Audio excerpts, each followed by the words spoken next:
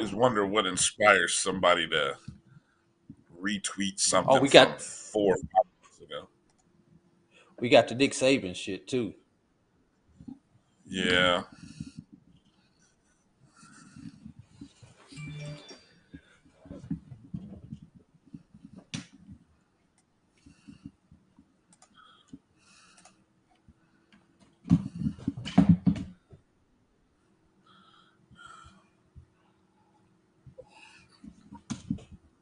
Are you ready? It's time. The inaugural Urban NerdCon is coming to Montgomery, Alabama, July 29th through the 31st. Blurs, nerds, and geeks from across the universe will converge on the capital city to see celebrity guests such as The Last Dragon, Tybok, Megan Tandy, and voice actor Dave Fennoy. Hey, how you doing? I'm voice actor Dave Fennoy with a shout out to all my geeks, freaks, and urban nerds. Just want to let you know I'm going to be there and I want to meet you at the Urban NerdCon Gaming and Cosplay event. It's happening July 29th through the 31st in Montgomery, Alabama. Hope you want to meet me as much as I want to meet you. So join us by visiting theurbannerdcon.net for ticket and vendor information.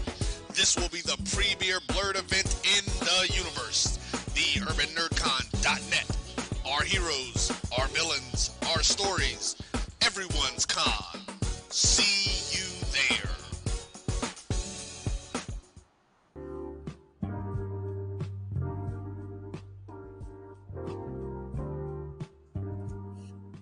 This is the BCSN Pod Zone, your place for the news, views, and conversations about all things related to HBCU athletics. Hear the BCSN Sports Wrap, Dr. Cavill's Inside the HBCU Sports Lab, Knights of the Round Table, The Pregame Show, The Carlos Brown Show, The ONG Strike Zone, and more in one place. We are changing the way you consume HBCU sports, one broadcast at a time. Maureen is saving big holiday shopping at Amazon, so now she's free to become Maureen the Merrier. Food is her love language, and she really loves her grandson. Like, really loves. Nope. Nope. Come on, him? Ooh, I like him.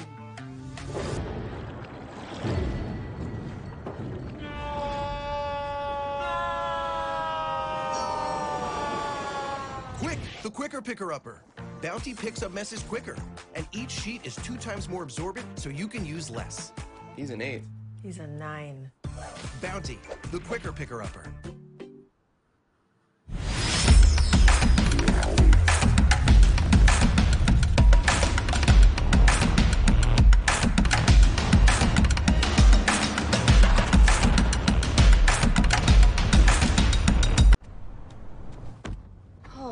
That spin class was brutal. Well, you can try using the Buick's massaging seat. Ooh, yeah, that's nice. Can I use Apple CarPlay to put some music on? Sure, it's wireless. Pick something we all like. Okay, hold on. What's your Buick's Wi-Fi password? Buick Envision 2021. Oh, you should pick something stronger. That's really predictable. That's a really tight spot. Don't worry, I used to hate parallel parking. Me too. Hey. Really outdid yourself. Yes, we did. The all-new Buick Envision, an SUV built around you, all of you. You see, Head & Shoulders has scalp shield technology, protects against flakes, even between washes. It's never not working. Kind of like us. Number 15? Never not working. I don't like this one. Me neither. Let's get out of here. Head & Shoulders scalp shield, never not working. Are you ready? It's time. The inaugural Urban NerdCon is coming to Montgomery, Alabama, July 29th through the 31st. Blurs, nerds, and geeks from across the universe will converge on the capital city to see celebrity guests You ready, bro? such as The Last Dragon, Tybok, Megan Tandy, and voice actor Dave Fennoy. Hey, how you doing? I'm voice actor Dave Fennoy with a shout out to all my geeks, freaks, and urban nerds. Just want to let you know I'm going to be there and I want to meet you at the Urban NerdCon Gaming and Cosplay event. It's happening July 29th through the 31st in Montgomery, Alabama.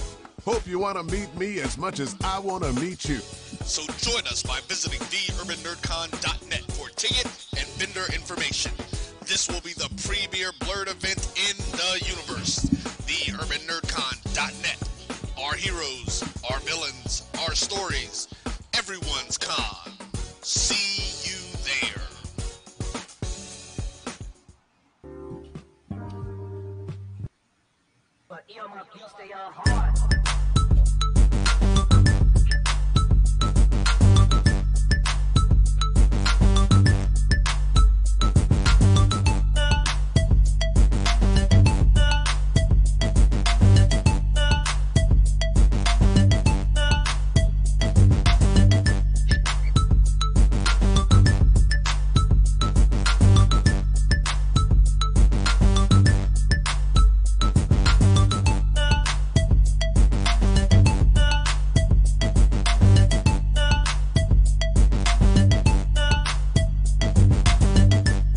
20 seconds.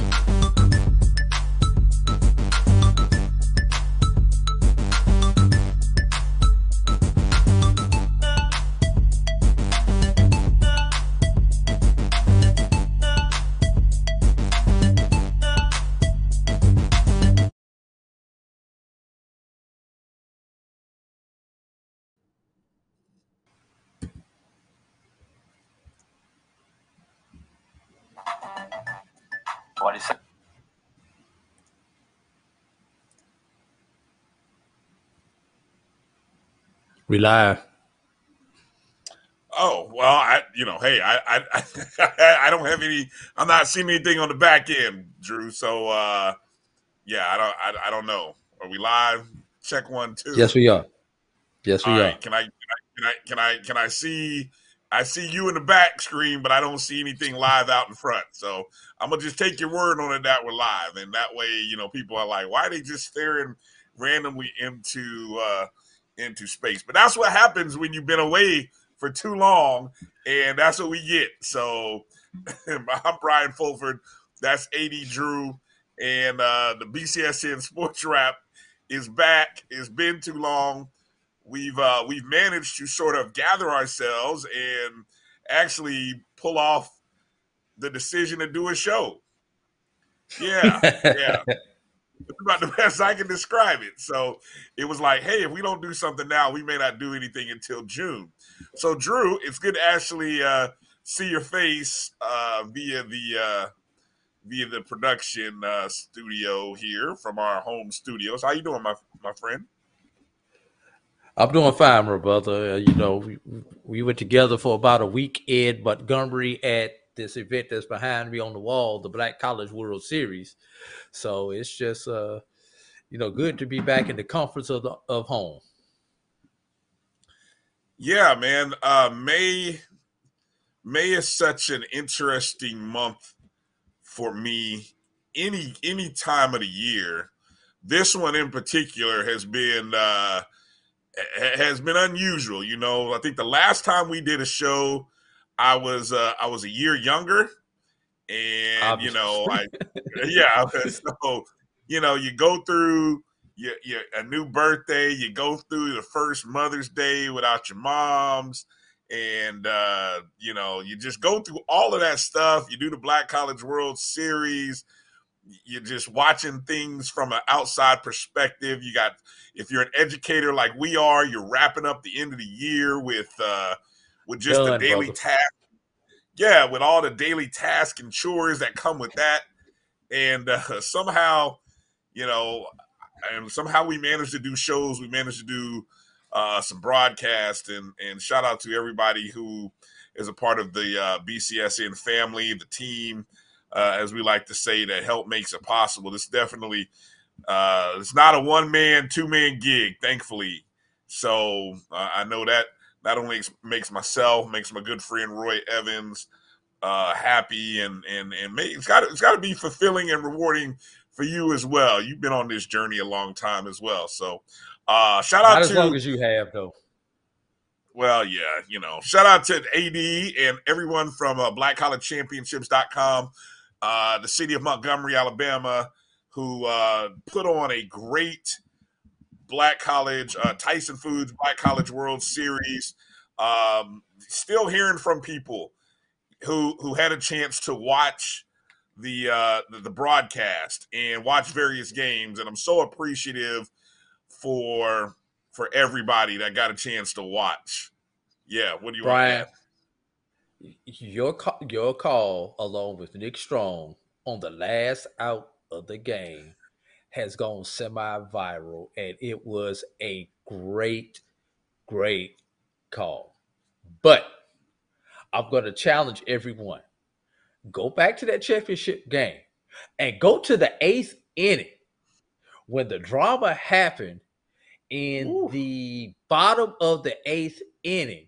Listen to Brian and Nick set everything up, describe what is getting ready to happen just before it happened in the bottom of the 8th inning. As strong as you guys' call was to end the game, I think you guys did even better as a duo in the 8th inning, describing the drama in the 8th inning, especially that tremendous double play up the middle that saved the game for Edward Waters.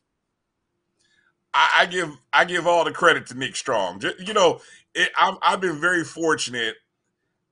Just like when I'm calling basketball games with you, because of your perspective and your knowledge as a referee, you guys are able to sort of see things and explain things almost in a Tony Romo-esque fashion, but you don't get all caught up in the theatrics like good Tony Romo does sometimes.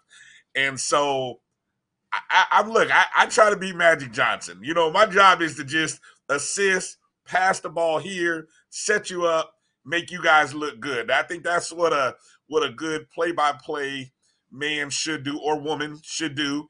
And I love calling games. I like calling games with you, no doubt. But there is a youthful enthusiasm and exuberance that Nick Strong has for baseball that it's like we get giddy talking about basketball a lot. I mean, Nick Strong talks about baseball with such passion and emotion that, I mean, I can understand why kids want to go play for him because he is such a good teacher. Florida National. Hey, look, that he is going to do some great things down there, and you HBCU programs that missed out on Nick Strong, man, I tell you what, you guys missed out because he is going to be he is a good coach, and as long as he wants to continue doing it, he is going to be successful down there in South Florida. But yeah, I appreciate that, man. Hey, and first off, congratulations to Edward Waters, man. You know, I guess this one goes down as sort of my second most memorable call with Edward Waters. In 2 seasons, I've had a chance to call some really fun games with Edward Waters, and so that was fun. I'll tell you one thing, and then we'll move on. I've gone back and listened to that a couple of times, just virally, and I'm amazed that I didn't stumble and fumble over that. I just, because I'm not gonna lie, Drew, I didn't even. It didn't hit me that the game was coming to a close like it was, because, you know, I really thought I thought for a second Kentucky State was really going to rally and tie the doggone thing up, and they were setting themselves up so well that it was really cool the way it worked out. And then I got to give a shout out to Melody Lucas, the director, and the camera people, because that call doesn't go off and look as well if the production and camera team is there to capture everything the way they did. So that's what I'm most proud of, is that you all and everybody could see it in the same respect that we called it. And I didn't. And again, when we have those calls, I don't know how you like to do. I like to watch the field. I'm rarely watching the actual screen, so I never really saw the complimentary video that went with it. I'm just watching what's out there. So, yeah, appreciate that. And shout out to Edward Waters again, Edward Waters University, for what they did. It just pretty awesome moment. And I got a feeling they will be back next year. So for the Tigers, and the SIAC is going to be loaded as a baseball conference. That is going to be especially on that east side. Oh, well, look, aren't we still waiting on the SIAC to sort of redefine what they're going to do? Inside information, Edward Waters will be in the east. and one, if not both, of the Atlanta schools will move to the West. Okay, yeah, that makes sense. That was kind of how I thought it might play out, because that puts them closer to the Kentucky and Ohio region, right? Correct. And Tennessee as well. Yes, and of course you got the Alabama schools. Alabama's, yeah. It just makes sense. So now with 13 schools, so what is SIAC going to become? What, seven in the West, 6 in the East? Is that how? That's what they got to figure out, which side is going to be odd. That's why I say one, if not two, Atlanta schools may move over. Does it make sense, Drew, for them to even have divisions per se? I mean, obviously with scheduling, you can still schedule East and West, but in terms of playoff standings, does it even make sense to still do the whole East and West thing? Well, in baseball, they eliminated the divisions this year, and it was kind of I thought it was a good thing. Everyone played everyone in baseball this particular year. And now what's going to be interesting with a sport like baseball, which has a 30-game max as far as the number of games that you play in a conference. If you play everybody with a similar schedule to this year, that means 33 games. So it's going to be interesting to see how they adjust the schedule in baseball. Basketball, you can keep the divisional format. Obviously, football, you're going to have to keep the divisional format and figure out how many times teams will cross over. But for baseball, what they did this year will not work, because that would be 33, not 30. So they're going to have to figure out some way to do it. Don't really see them going to 2-game series, which that would be the only way you can do it, is still play everybody without going back to the divisional format. Mm-hmm. Want to thank everybody who's watching us on Facebook and YouTube, especially, you might have caught the late notification. You might have looked up and said, oh, wait a minute, they're doing a show. Yeah, we're doing a show. And it's on a Monday night. And it's on Monday night, right? So we appreciate you. Make sure you're following us on Facebook, Twitter, and Instagram at MyBCSN1, the number 1. Go download the Jericho Broadcast Network's app, MyJBN or MyBCSN is where you can find it, on the Google or Apple Play Store.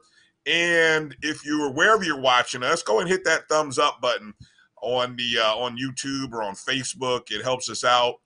And, I want to encourage people, those of you who have listened to the podcast on the BCSN Pod Zone, we really appreciate it.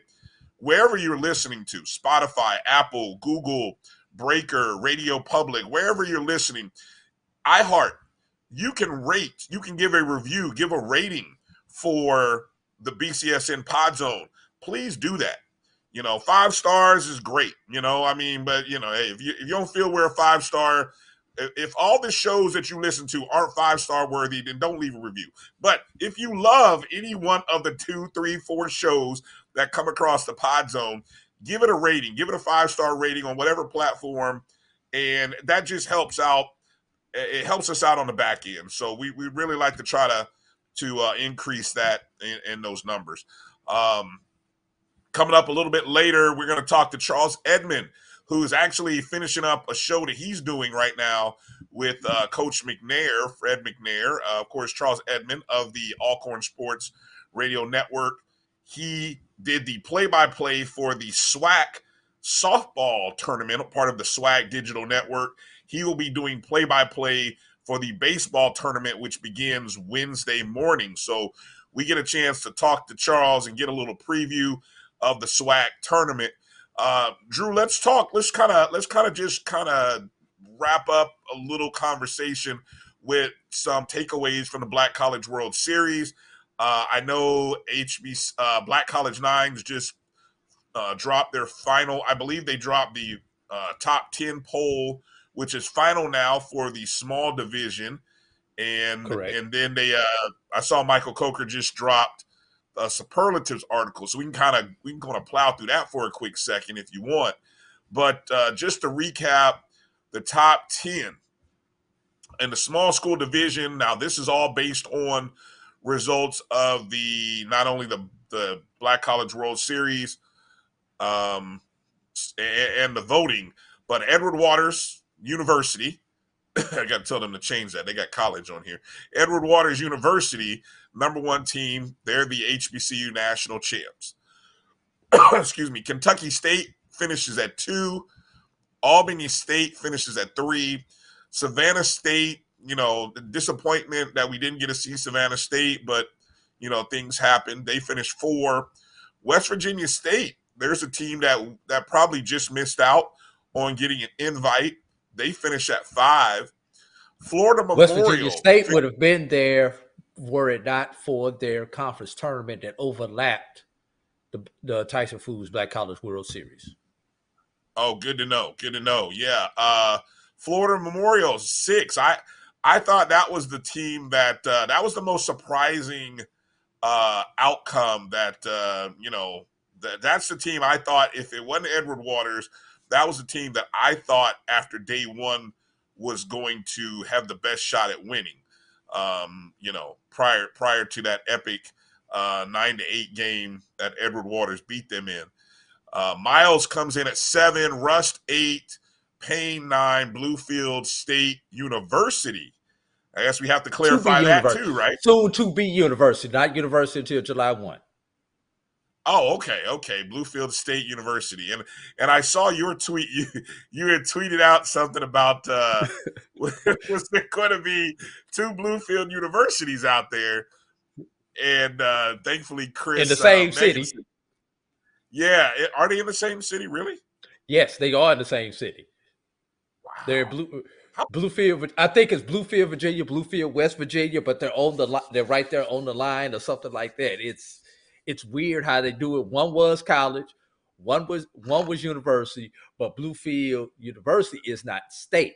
Bluefield State is state, and they're like so many of our HBCUs, literally across the street from each other. Well, Florida State, FAMU. You understand how that works. Back in the day, obviously, you weren't letting black folks go to school with white folks. There was some type of natural dividing line. The river, the railroad track, or the graveyard. Exactly, something. So, yeah, that's interesting. June or July 1? Which one? July 1. July 1. They will be Bluefield State University, BSU, Big Blue. Man, they are moving, aren't they? And didn't I read something about them looking to change conferences too? They've been exploring the CIAA for the last couple of years, trying to get into the CIAA. Obviously, with the rumors that someone from the CIAA was seeking to move up to the MEAC, Bluefield was a natural fit. Geographically, they fit perfectly into the CIAA. So it's going to be interesting to see. And I believe in basketball, the CIAA is odd, so that would be good. It would be interesting to see what they do with football. Now, if Shawan moves all the way out in football, Bluefield's a natural fit. That still keeps you at 12 in football. But you remember, basketball, they only have 11. Right. Okay. So over in we'll maybe talk about the large school here a little bit later when we get into maybe talking a little bit more with Charles Edmond. Obviously, it's heavy SWAC.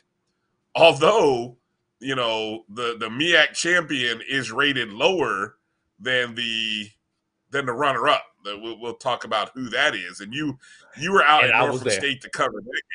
Yeah, man. Yeah, we'll talk about that when we come back for the break. We'll talk about that because that was funny. That was funny. Your calls, because I swear when you called me about that, I thought it was over, and I thought you were on the road. And then when you called me, I'm like, "What? That game's still going on?" And so, yeah. All I'm gonna do is, if you had the over under combined set at 20, you won. If you had the over under set at 30, you got to push. Right. I'm all for more betting options in college baseball, please. For not in Brian, this week. I got to say this, and shout out to Norfolk University for hosting it, to Coppin State, and to Delaware State.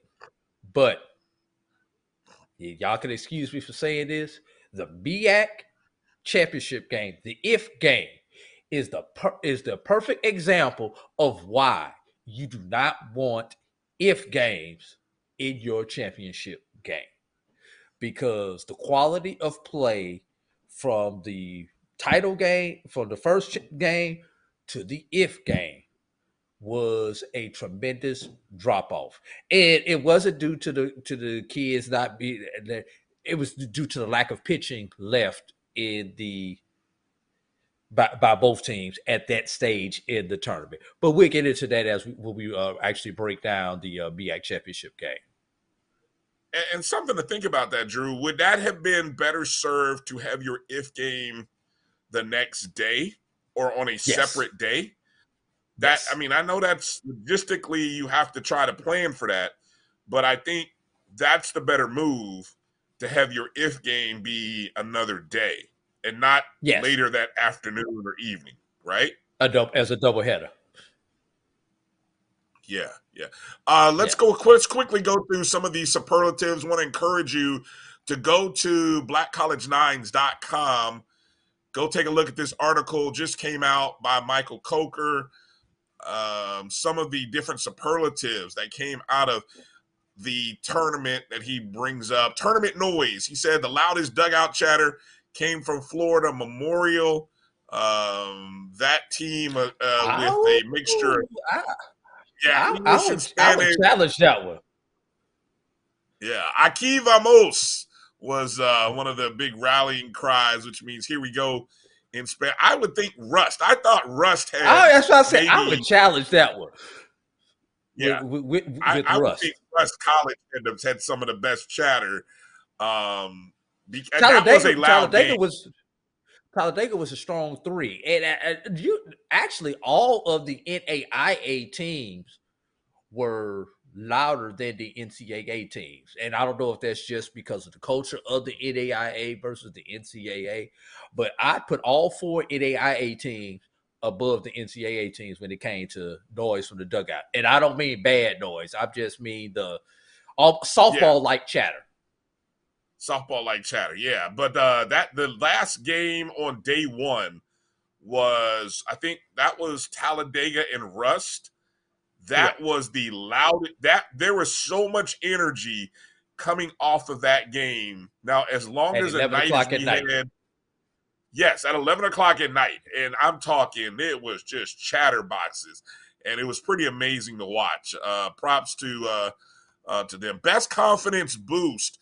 Michael gives it to Kentucky State. Obviously, after losing the first game of the tournament to number 1 seed Albany State by a score of 12-2. Okay, that team rallied to win 3 straight games and eventually get very close to winning the World Series from out of the Division II bracket. What do you? I'm trying to read here, but what do you think about best confidence boost for Kentucky State? Especially when you consider the fact that Kentucky State was the visiting team in 4 of the 5 games they played. Which means they got to bat first. And yes, they do not have the benefit of having last at bat. You know, that, and there's something about that, especially the second Albany State game when they had to win it in the 12th, and then you have to hold on in the bottom of the 12th to win it. 19 players, Brian. Only 19 players came from Kentucky State. So, and Deshaun Herskin, the pitcher who won, despite being on the losing team, had an ERA under 1 in over 10 innings of play in the tournament. I believe it was like a .78, something ridiculous like that. He gave up 1 run in like 10.1 innings. Yeah, I definitely I would give Kentucky State credit for doing the most with the least. If there was such an award, yeah, doing the most with the least definitely goes to Kentucky State. I didn't get a chance. There's a great article by Coach Rob Henry from the Coaches Box, which also is on blackcollege9s.com. I didn't get a chance to read all of it, but I started reading it while I was at school, and then of course as things go, you get pulled away to do other stuff and get distracted. But I do plan on going back and reading because I'm real curious about some of the decisions that he made, and like I said, when you're in the fire, it's always interesting to hear how coaches process things as they're seeing them. So I look forward to going back and reading his thoughts. Best game, Florida Memorial versus Edward Waters. I think we'd have to say 2, not 1, but 2. And now this is the game that started 2 hours late, started at 9:55 Central Time, and ended at 1:30 a.m. Central Time, which for 2 Florida schools, that means the game did not end until 2:30 in the morning. Loser go home, and it was a 9-8 game. I don't know, Drew. You give me something that topped that one. Russ Talladega on day 2. Oh, yeah. Which was an elimination game, which was won on a walk-off single.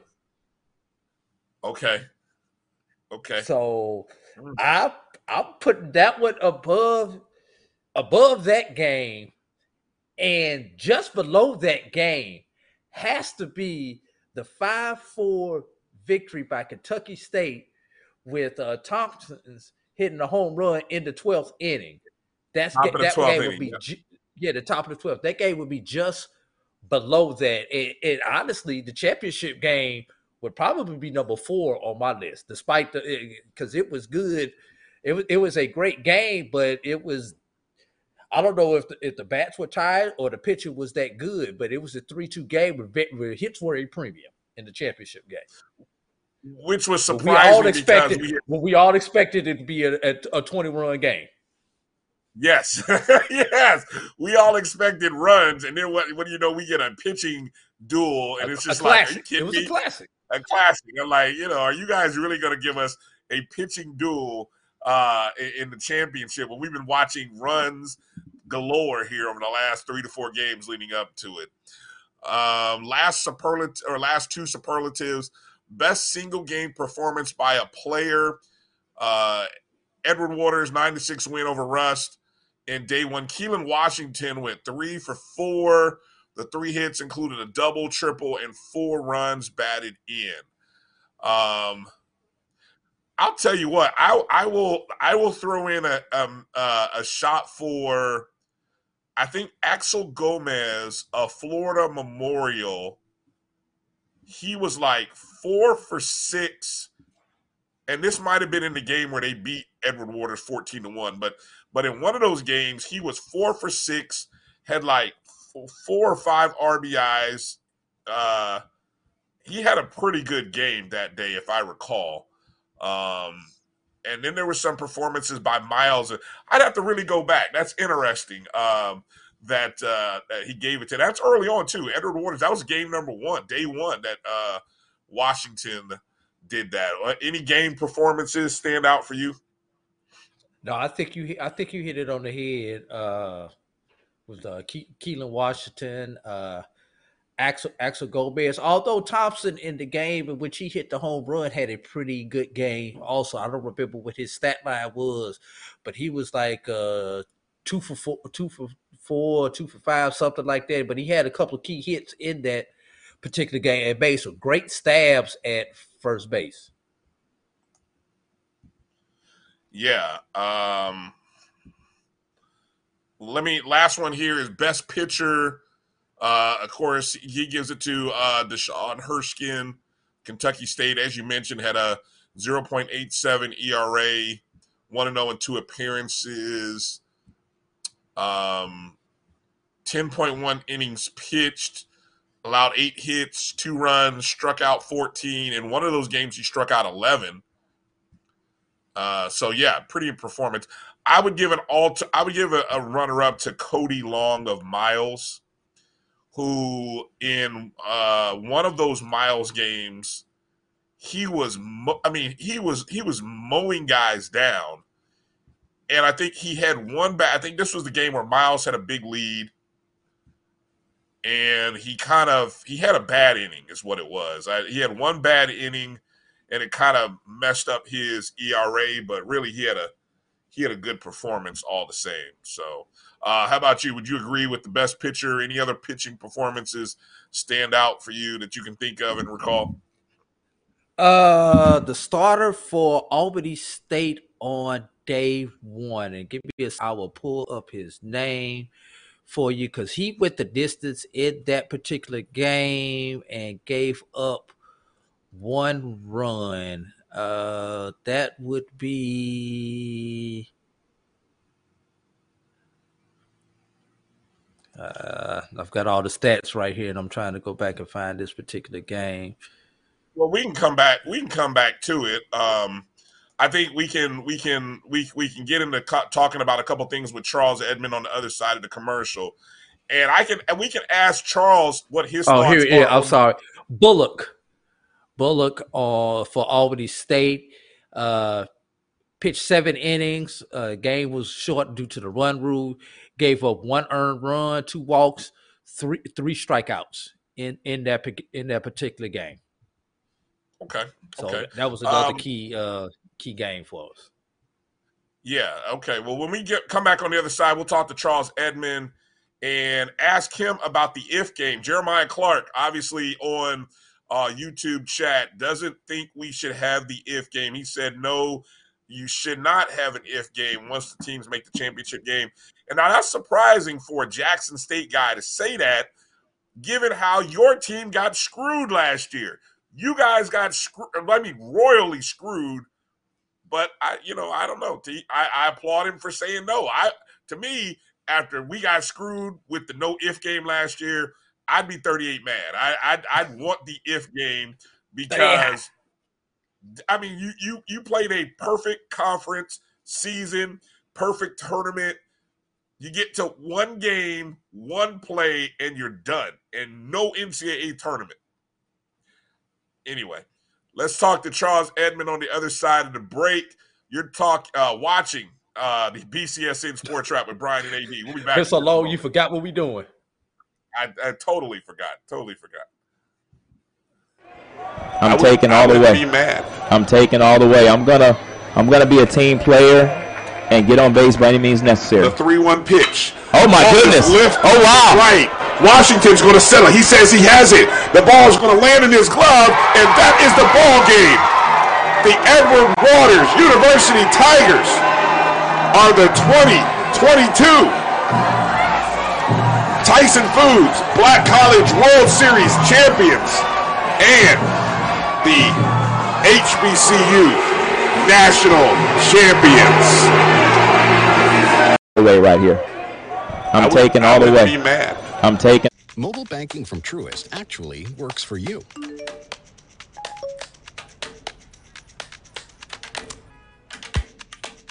It gives you simple, smart, personalized insights to keep you one step ahead. Because we think that's the kind of control you deserve over your money. When you start with care, you get a different kind of bank. Truist. Download the mobile app now.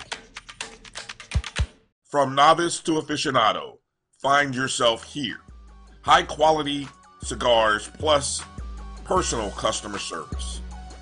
Slow Burn is Waco's only mobile cigar lounge, featuring a meticulous, curated collection of premium cigars. Visit our website, www.slowburnwaco.com. That's www.slowburnwaco.com. bite of 100% Angus beef ballpark frank, and you'll say,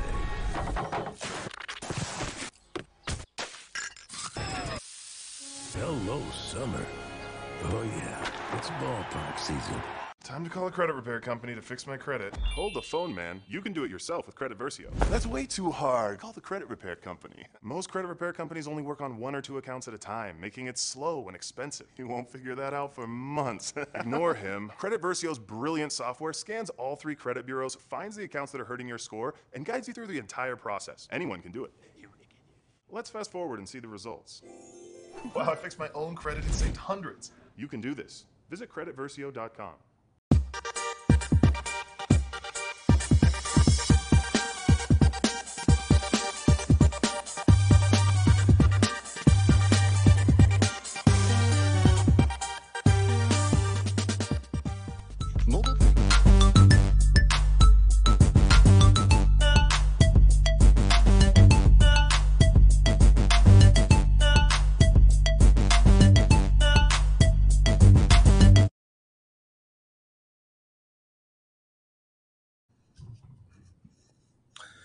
All right, welcome back to the BCSN Sport Trap. Brian and AD joining us, good friend of the program from Alcorn State Sports Radio, the legend, the GOAT, Charles Edmond. Just got finished doing a show this evening, and had some time. Tyson Foods Black College World Series. I know that much. I missed it though. Trust me, I would have loved to have been there. I think that is terrific. I saw you guys' coverage. I think you all did a terrific job. Thank you, Tyson, and I think AD, you all doing a great job with that. I think it's just going to grow from here. That's the plan. We're looking forward to grow. Got a lot of commitments from people within the city of Montgomery to help make that a better event. And just talk about it for a moment. Montgomery is pretty much a perfect location because it's central to all of the teams that would be coming. Most of the teams are within a 5 to 6 hour drive, which is good for the fans who want to come and partake it for a few days. Outside the Texas teams and Florida Memorial, everyone else is within a very reasonable drive to Montgomery, Alabama. So. Yeah, I would definitely love to see if it's possible. I mean, I think now with the addition of Bethune and FAMU and just, the calendar, I would love to see a World Series that involves, maybe some SWAC, well, not SWAC teams, but some MEAC teams perhaps. I don't know. I think it's definitely, you got the base for it, just a matter of will some of those other teams be interested? Yeah, well, Montgomery's interested in doing some Division I baseball events there. It's just like you said, the calendar just is not cooperative with putting on that type of event in a place like that, especially when you consider school is out and you would have to turn it around fast because these universities are not going to keep these kids on campus just to play in this event.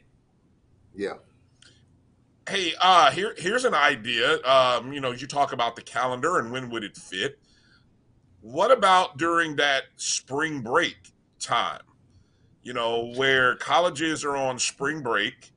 I don't know what the SWAC schedule and MEAC schedules look like during that time of the year, but you could maybe have some kind of tournament where you're able to invite 4 to 6, 8 teams even over a 4-day, 5-day period, and you're not losing much. You know what I'm saying? Because you're not losing school time. I'm just tossing ideas at the wall, so I don't know what that. Two problems with that, Brian. Number one, everyone doesn't go on spring break at the same time. Problem number one.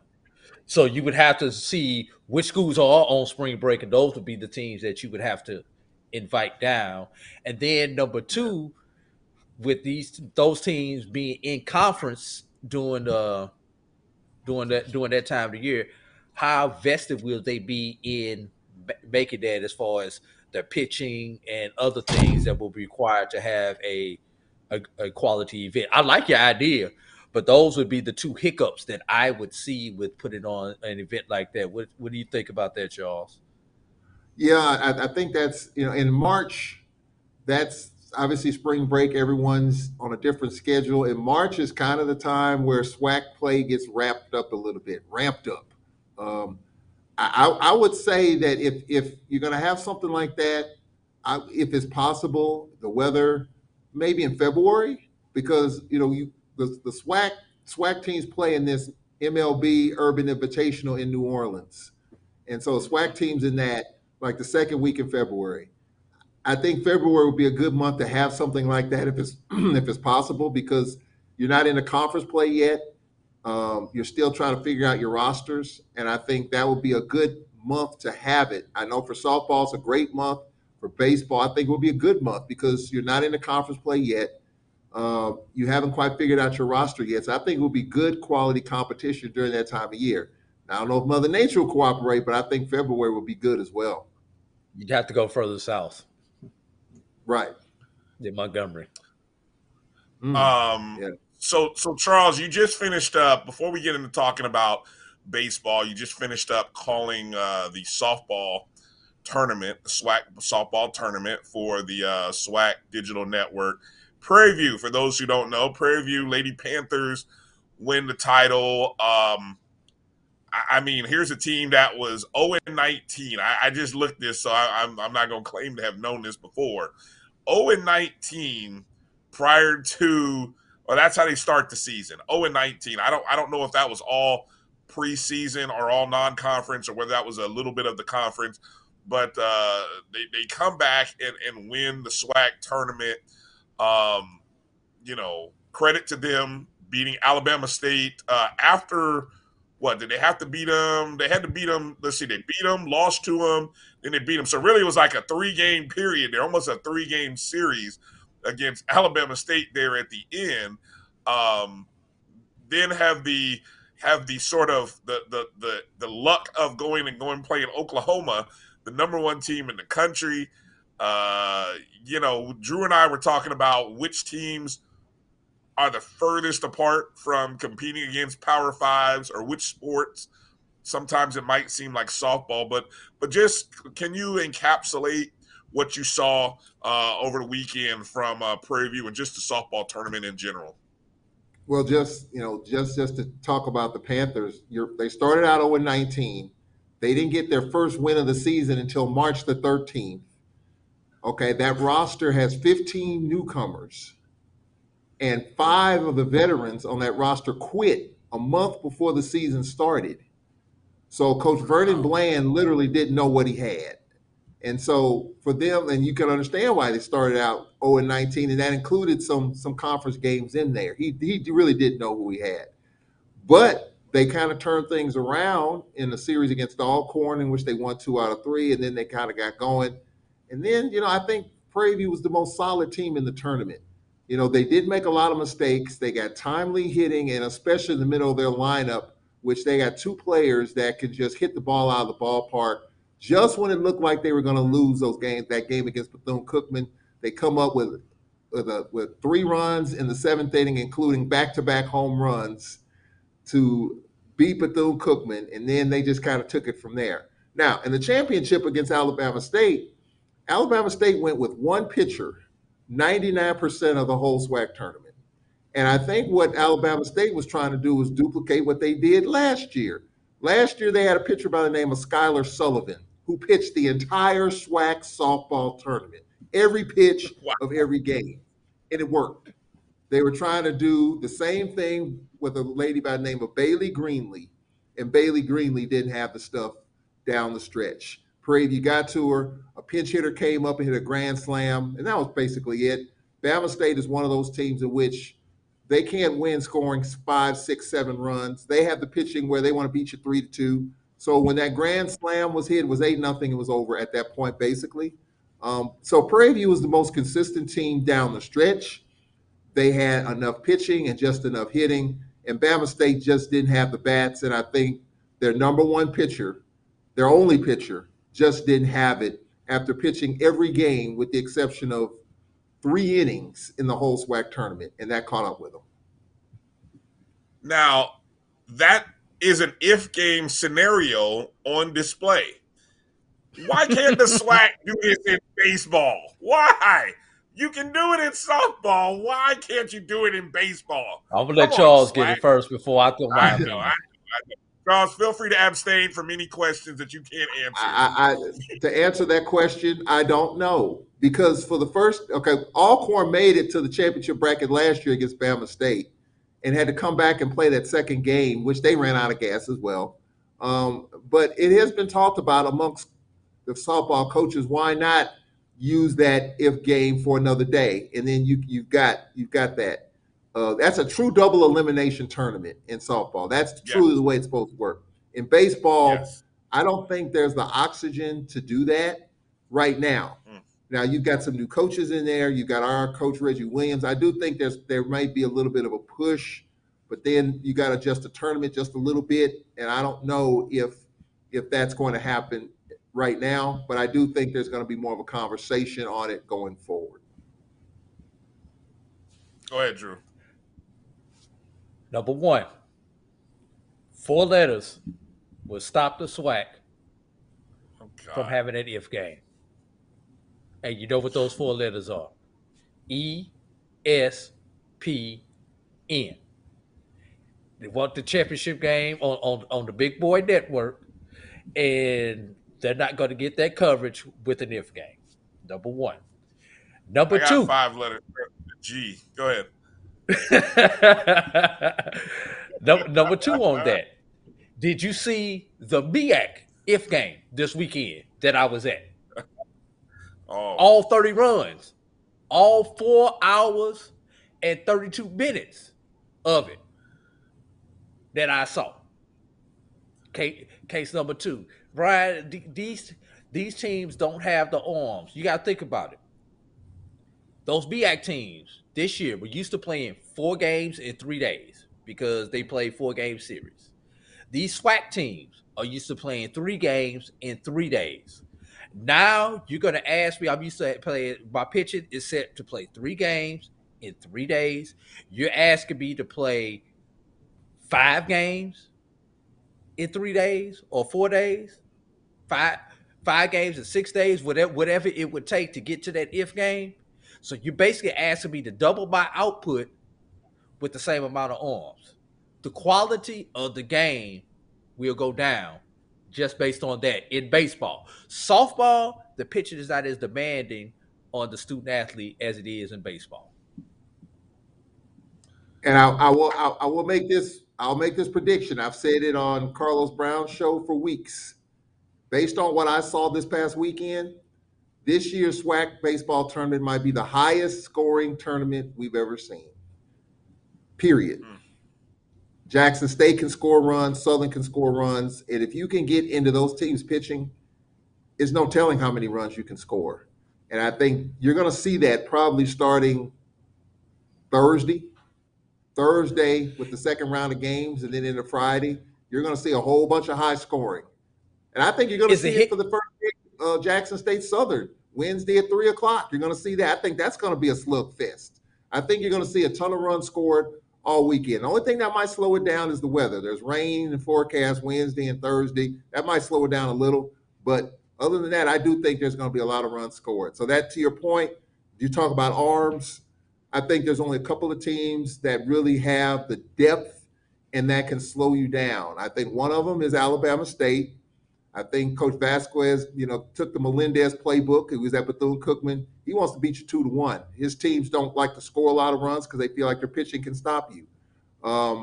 That's one team, and maybe Bethune or FAMU might be another team that I think can slow you down a little bit in terms of pitching. Charles, before I turn it back over to Brian, you think a lot of runs will be scored. Is that because of the lack of pitching or the depth of the hitting? Which one do you attribute it to more? I think it's the lack of pitching, especially once you get into your third starter, or your third substitution in the bullpen. Let's just say Jackson State Southern, for example. Your starter goes 2 innings, 3 innings.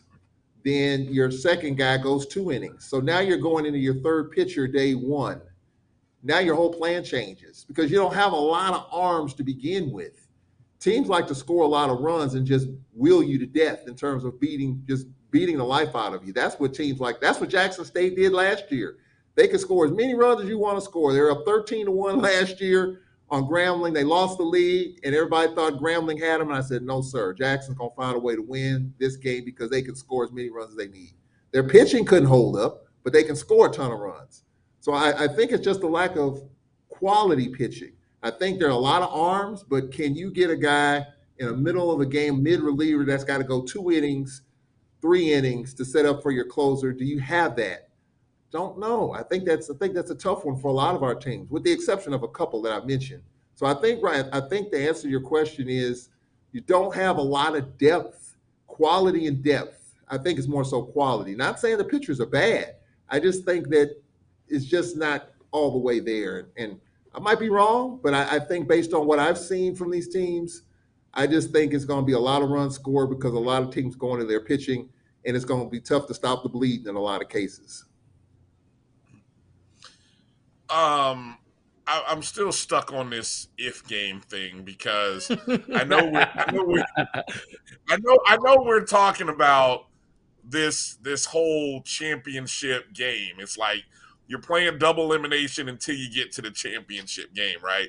And I'm looking at the bracket, right? And we're talking, okay, so we'll just go by example. Obviously, Southern is the 1 seed in bracket A, having won the West. Alabama State is the 1 seed in bracket B, having won the East. Okay, so by my calculations, let's just say Southern loses game 1, right? You got, in order to get back up to the sort of single elimination contest against the winning team, a winning unbeaten team, you're basically playing 1, 2, 3.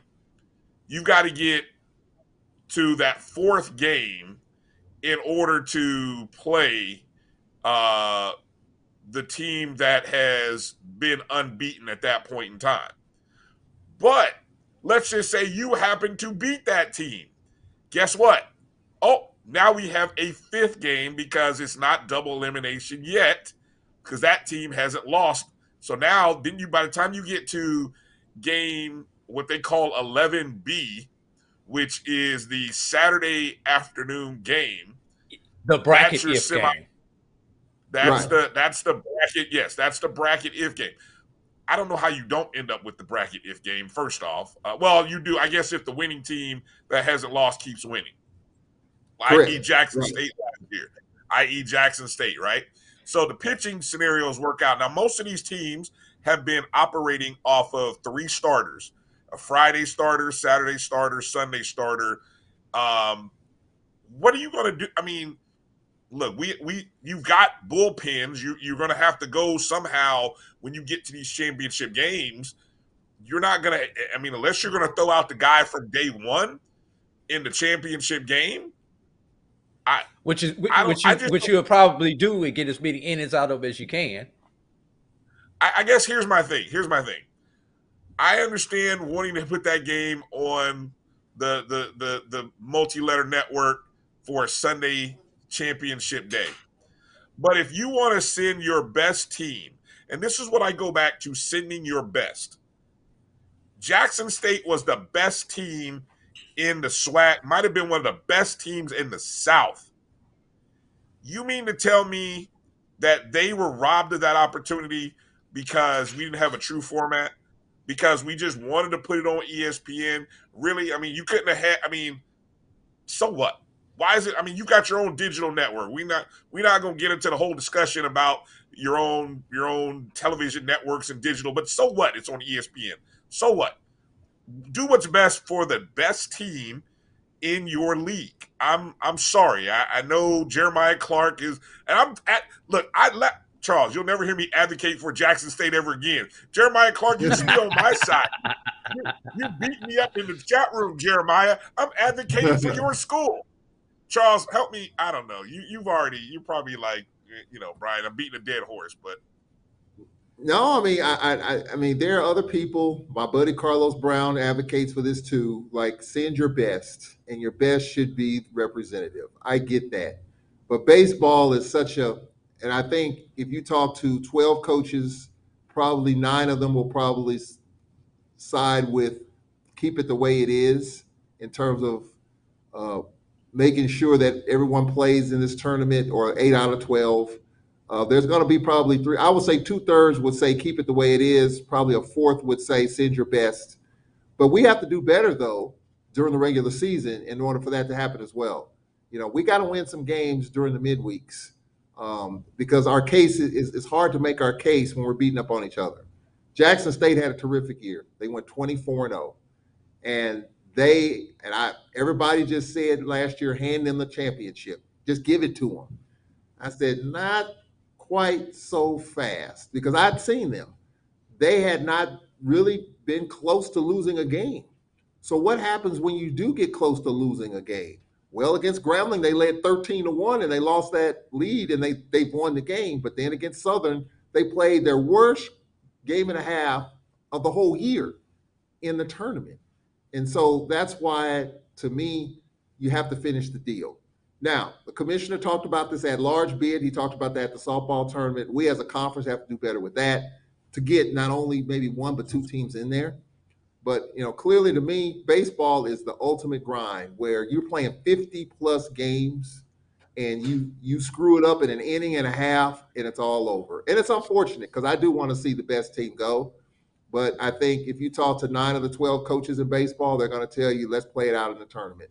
And until that mindset changes, if the coaches say we're going with the tournament, doesn't matter about the best team, you got to prove it starting, you know, on Wednesday in Birmingham. I think that's the way it'll go. I don't see it changing just based on the coaches I know and kind of the way the mindset is. I don't think it's going to change because you've had a 4 seed win the whole thing. You had a 3 seed win the whole thing. Southern University won it last year. They weren't even talked about all year until the last inning and a half of the championship game. So that's why the mindset that you're talking about, that a lot of people talk about, I think it's not going to change because the coaches don't want it to change in large part. Hey, Brian, in order for you to get what you want, they would have to extend the tournament out to allow the starters to get more rest. And if you do that, you might as well go to the NCAA format that they use in Oklahoma, where the two bracket winners come out and play a best of 3. If you want a true double elimination, because technically the winners of those 2 brackets are 0-0 going into that championship, and then you have a championship series. But then you're talking about a week-long SWAC tournament, not a 4-day SWAC tournament or 5-day SWAC tournament. That would be the only way that something like what you're talking about would play out. They would have to get more rest especially for the number 1s and number 2s of these teams to be able to go. Well, there is a window though for it. Okay, so if each team, if there's a team that goes undefeated in each bracket, then there's no baseball on Saturday. Saturday's a dead day, and I've dealt with that before, where no baseball. Both bracket winners go undefeated. You got no baseball on Saturday. You play for it all on Sunday, and that 1 day's rest, I can tell you, being a part of it is something special because you get 30 minutes of practice. You get to kind of chill out a little bit, and you get a chance to reset, rethink, and then go with your best, and everybody's available. So if you take care of your business, if you go undefeated, bracket A, bracket B, you got no baseball Saturday, you got 2 fresh teams on Sunday. Does it necessarily work that way all the time? No, it doesn't, because you're going to have sometimes 1 game, maybe 2 games on Saturday. That does happen. But I think if teams do what they're supposed to do and go undefeated in each bracket, whichever 2 teams do, then you got that window where pitching doesn't necessarily matter because you got that 1 day break, and then you play for it all 1 game on Sunday.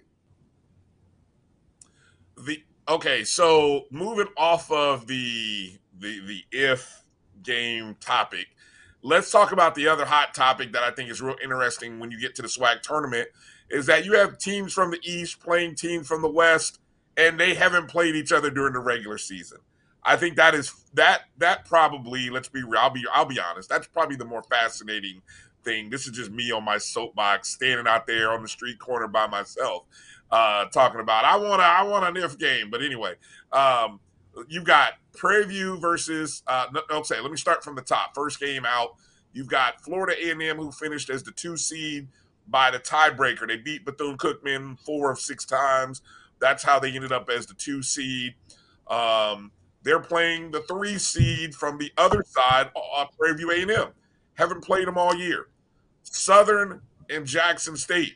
Look, hey, that's a classic right there. I mean, that's a repeat of the championship game. 3:00, all eyes will be on that game, no doubt. Then you've got get your popcorn ready. Get your popcorn ready, and a shot. You know, the schedulers should have made that the last game of the day. But anyway, I mean, be real. That should have been the last game. With all respect to Alabama State, that should have been the last game of day one. Then you've got on the other side, you've got Grambling and Bethune. Again, have not played each other. And then you have Alabama State, Texas Southern, East versus West matchup. What's your as much as you can analyze these matchups, Charles? What's your thought on these matchups and just that whole concept of SWAC East playing SWAC West, and you never played them during the regular season? Well, I've talked to some of the coaches about that. The Alabama State, Texas Southern, they're not going to see each other during the regular year. There's no incentive to play. Money, finances play a part in it. I mean, you could play probably midway point between Montgomery and Houston, but financially it probably won't happen. It probably doesn't make sense to either one.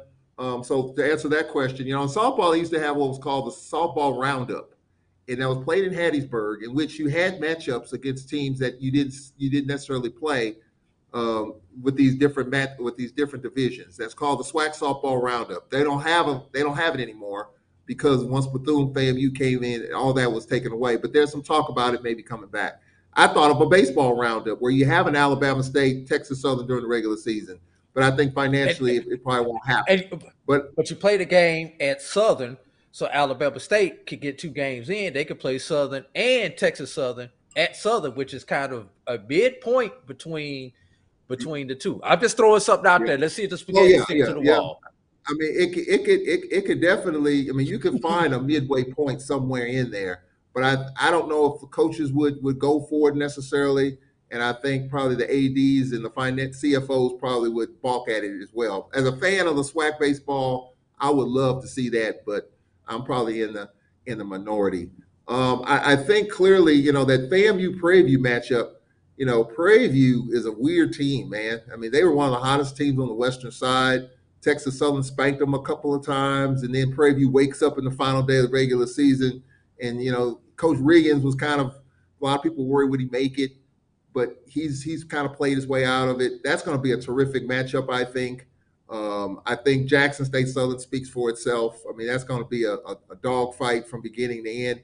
And these two teams will probably meet again. I have a feeling because the brackets roll around, you're going to probably see them again, these two teams. Texas Southern, Bama State, I think it's going to be a chess match. Mike Robb, if you look at Texas Southern, they're one of the top teams in the country in stolen bases. They're one of the top teams in the country in terms of doubles. So they're going to beat you with their speed. They're going to make you feel the ball. And if Bama State is not ready for that, I think Texas Southern can run all over the place. Now, I'm sure Coach Vasquez thinks he has the arms to throw Texas Southern's hitters off balance, to keep them close at first, to where they don't have that speed. So I think that's going to be an interesting dynamic. Grambling, they got a first-year coach, Davin Pierre, who took the place of Coach James Cooper, who's working with the New York Yankee organization. Coach Pierre's team was one of the hottest teams in the western side. They had a pitcher, Shamar Page, throw a perfect game. So their pitching is solid, and they can hit the baseball. I think Bethune is one of those teams that I think they want to throw a lot of arms at you. They want to slow you down. So I think speed, just like in softball, I think the biggest thing that I saw in the softball tournament, every team had speed, and speed made the difference. So I think whichever team can utilize it right, whichever team can execute the small things, the sacrifices, I think those teams are going to do well. It's hard to slug your way to a championship, and I think that's what happened with Jackson State. because they could score as many runs as they needed to, but they just couldn't score enough in the championship game. But I think there are a lot of teams that can score a lot of runs, but I think it's going to come down to which team might have that one more arm that can get you 2 innings and slow you down just enough. I think whichever team can do that will have a chance to make a deep run in the baseball tournament. Hey Charles, now you just kind of broke down these teams.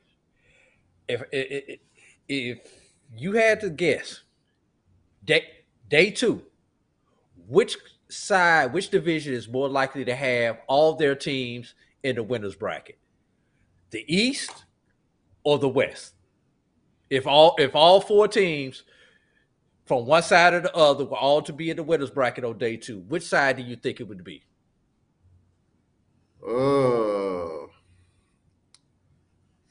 It's a good question.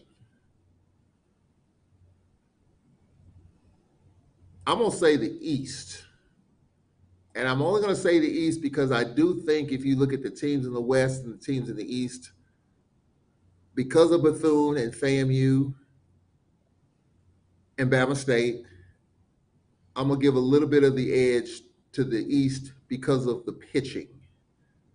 I think Prairie View can score a ton of runs. Southern, I just saw them last weekend. They got some heavy hitters in the middle of the lineup. Texas Southern can use their speed. If you neutralize that, you can slow them down just a little bit. But I think as far as bats versus arms, I think the arms are on the eastern side. If I were just to take a guess and looking at the numbers and based on what I've seen with my 4 eyes, and I need more, by the way, I would say the East. I think the West is more bat heavy. I would say the East is more arm heavy. That's the way I would break that down. Now I'm gonna take that one step further. Given that scenario, you said the East. What percentage would you put on it if that actually could happen this Wednesday? Or all 4 East teams would win day 1? 10%, 5%.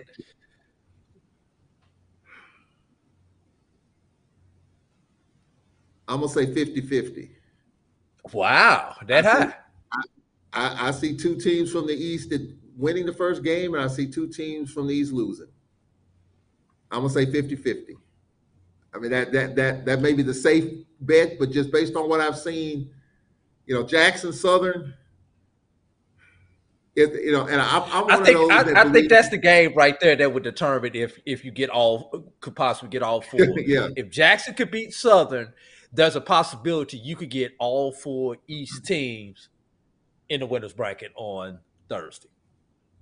Well, Jackson State at the beginning of the year, I was wondering if they were going to make the tournament because Jackson State, their roster is totally revamped, and I think it was a struggle for them to kind of figure it out. But they're scoring a bunch of runs of late. They scored 27 against Valley. I mean, I know it's Valley and they didn't make the tournament, but Jackson State has the capability of doing that. I think what Jackson wants to do is start off fast and score a ton of runs and get in the Southern bullpen and just wear them out. I think that's what they're trying to do. But I'm gonna say 50-50. I think 2 teams from the East will win game 1 and 2 teams from the West. I'm not gonna go off. It's gonna be a 4-game sweep. I'm not going to go 1 out of 4. I'm going to go 50-50. That may be the safe way out, but that's the kind of way I look at it. One last thing. You talk about getting off to a fast start. One thing that we noticed, we talked about this at Tyson's Foods Black College World Series, Brian. It seemed like after day 1, the visiting team won a majority of the games. They got out to that early start in those first 2 innings, being at the top of the inning. Do you see any advantage to actually being the visiting team in this SWAC tournament, getting that first at bat versus being the home team and getting that last at bat? I don't. I think it's all kind of neutralized to me. I tell you one thing that I've noticed in the softball tournament that I think that we don't talk about enough. It's the timing of these games. I think the toughest bracket in softball and baseball, if you're in that 9 a.m., 3 p.m. bracket, okay? So you play at 9 o'clock in the morning, which is tough for anybody. It's tough for me to get up and do something that early in the morning. Right, because you're at the ballpark at 7. Bracket, that means if you lose that 9 a.m. game, you got to come back at 9 a.m. You're playing 3 straight 9 a.m. games. if you're in that 3 o'clock game and you win, the 9-3s are in the same bracket, right? So if you lose the 3 p.m. game, you're done at 6. By the time you get to the hotel and get off your feet, it's 8, 9. You got to get up at 6, 5 to get ready to play at 9 a.m. the next morning in that bracket. I think that's the toughest. One thing I noticed this year, that's the toughest bracket in either softball or baseball at 9-3. Now, the noon 6 is great because you're playing that second game at noon. You're playing the last game at 6. You don't know how these other games are going to go in front of you. You might be playing later, which is good for you. But if you're in that 9-3, that's because you know you're going to play at 9, and the game's going to start at 9, unless weather. So I think that's the toughest bracket. I think that plays a factor in a lot of this stuff too. Yeah, that's a good point. And that's the Florida A&M Prairie View matchup at 9 a.m. and then Southern Jackson State at 3. And then, like you said, the losers are playing at 9 a.m. the next morning. And then you win that game, and then you're playing at 9 a.m. the next day. So, and I specifically recall how hard that was for Albany State in the Black College World Series. By the time they got to that third 9 a.m. game, they were done. They were toast. And so you're right. It does have an effect on them. One final thing to kind of add on to, as you were talking about hitting versus pitching, I went back and looked at the numbers. Now, I don't know if you like to look at overall conference stats or whether you like to look at conference only, but it kind of falls almost identical regardless of which stats you look at, whether you look at their overall stats or their conference only stats. But the best hitting teams are all from the 3 of the top 4 from the West: Texas Southern, Grambling, Prairie View, 1, 2, 3, and then you have Alabama State. But your 3 best pitching schools, all from the East: Bethune, Alabama State, and FAMU are 2 and 3, depending upon whether you look at overall or conference. And then you either have Jackson State on the overall, you have Prairie View on the conference only. So that right there, that's 3 games. That's 3 of those matchups. FAMU versus Prairie View A&M, pitching versus hitting. Which one do you think it favors who? Grambling versus Bethune, pitching versus hitting. Alabama State, Texas Southern, pitching versus hitting. And I say that, because that hitting can sometimes be a little flawed based on your opponent. I would say advantage pitching in the first.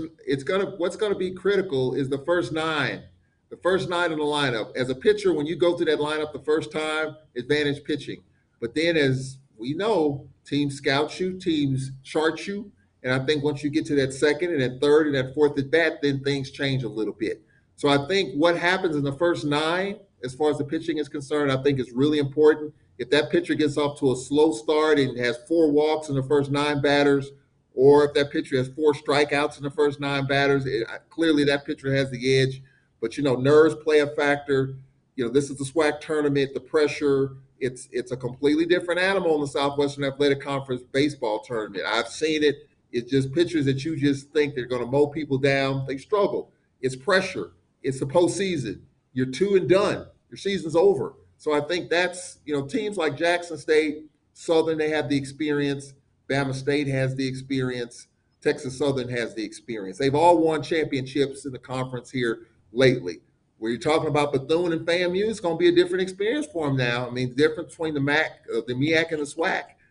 It's going to be interesting that first go-around, that first game. But I think once they get their feet under them and they realize the energy, the difference, I think that's where pitching comes in, and that's where you have to make the adjustment. Key number you need to look at, Brian, the number 15. Look at the pitcher's pitch count per inning. If he's averaging 15 or fewer pitches per inning, advantage pitcher. If 15 to 20, he's gonna be decent. If he's up over 20 pitches per inning, definitely advantage to the hitter, and get the bullpen up early, because that pitch count is going to get up, and that team is going to be in for a long day, Brian. So the key number is 15 as you watch it at home. Keep up with that pitch count, 15 per inning. Well, that's a really good point, because I've talked with quite a few coaches about that strategy. Okay, so one of the things to look at, you talk about pitch count. So let's say FAMU Prairie View. FAMU gets 3 in the top of the first inning. Okay, Prairie View comes to bat. The pressure's on Prairie View now to try to get it back. You can't get it back in one swing unless you got 2 runners on. I've seen this where you feel the pressure to go up there hacking. You thinking you can get 3 runs back with 1 swing of the bat. You can if there are 2 runners on, but if you're leading off, you can't do that. So there's pressure to go up there hacking, thinking you can get it all back, and that favors the pitcher instead of making pitchers work. I've seen this where they send 10 to the plate, score 4 runs on 5 hits, and then the next pitcher has an 8-pitch inning.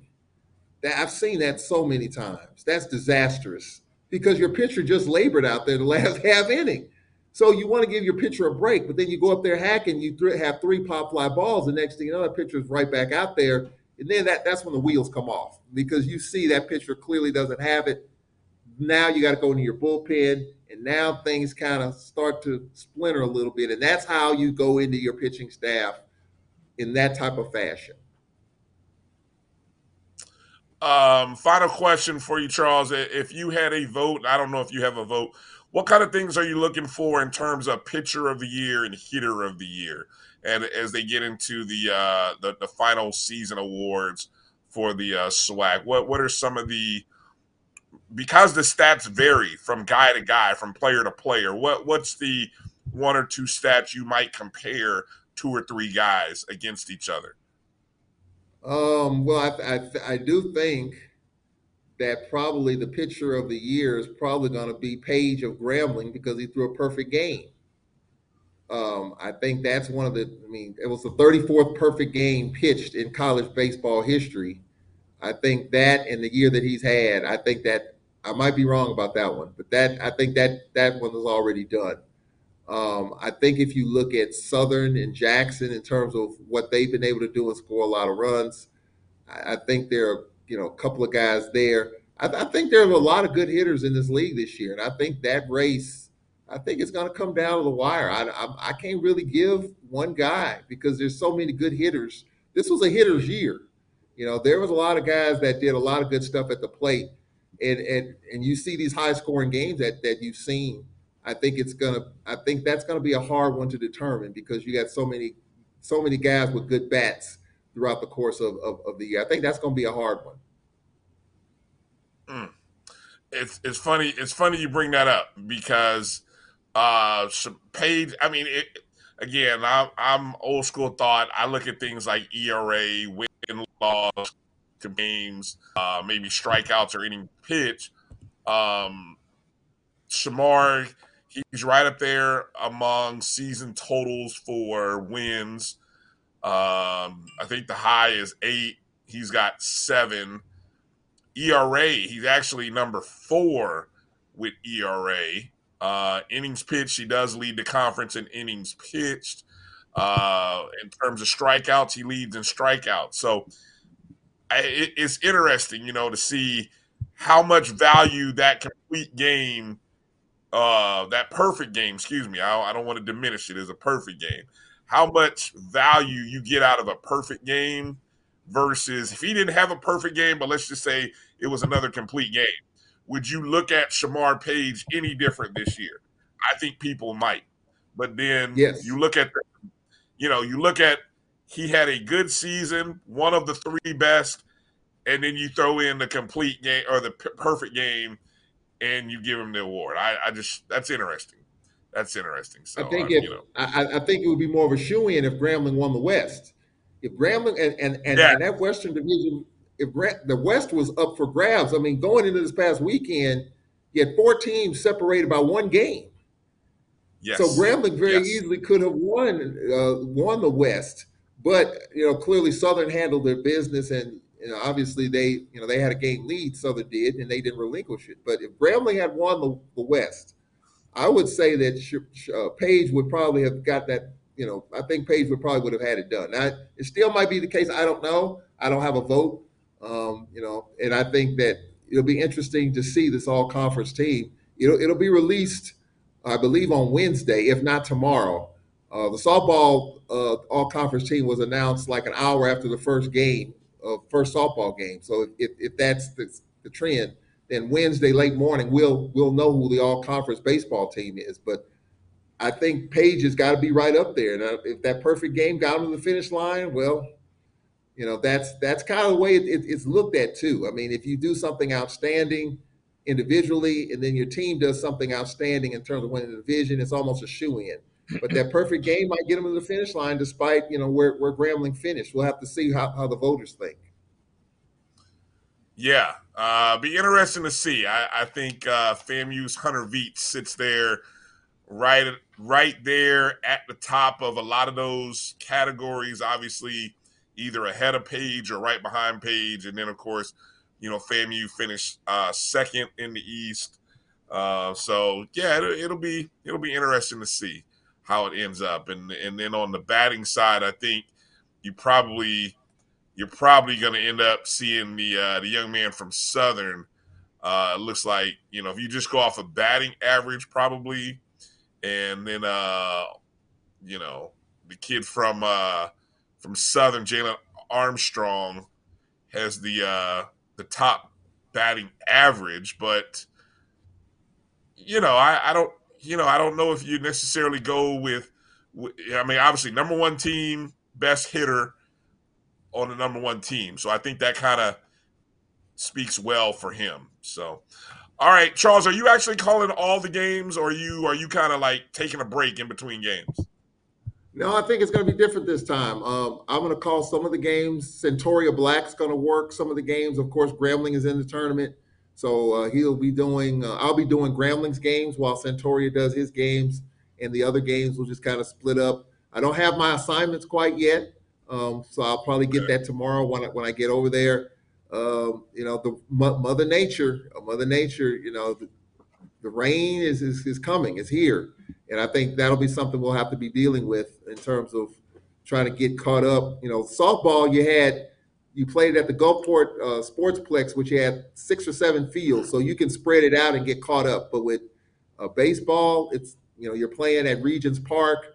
Is there a backup? I'm sure the conference has a backup plan in case, so you don't get backed up because you got the one day Saturday. You got to try to get all these games in because the championship game's on Sunday.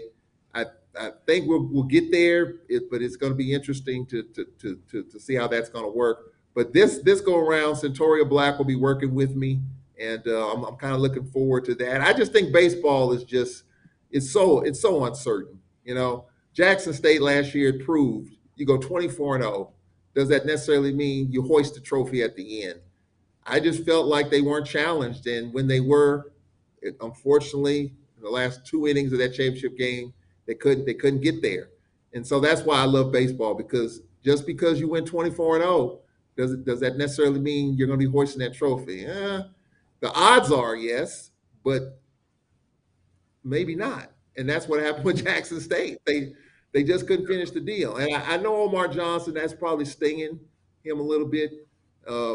He has a pretty good short-term memory, though. He'll let it roll off his back, but clearly we've been talking about that for the last year because that's highly unusual to see that happen. It's like a SWAC basketball team going 18-0. If Tamika Reed's team didn't win the SWAC basketball tournament, we talking about that for the next year or two.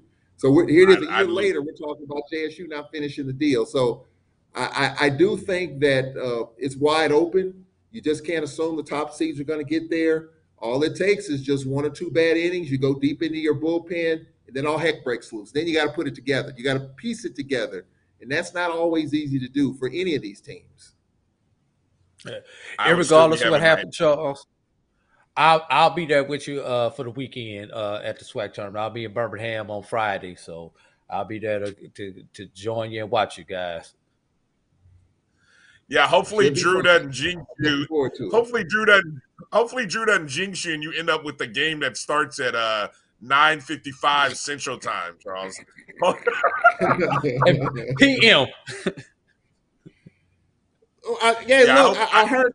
I was hearing your conversation. You all had some long games down there in Montgomery.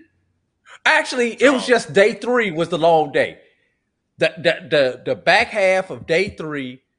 Well, day 3 we started off with a 12-inning game for the first game.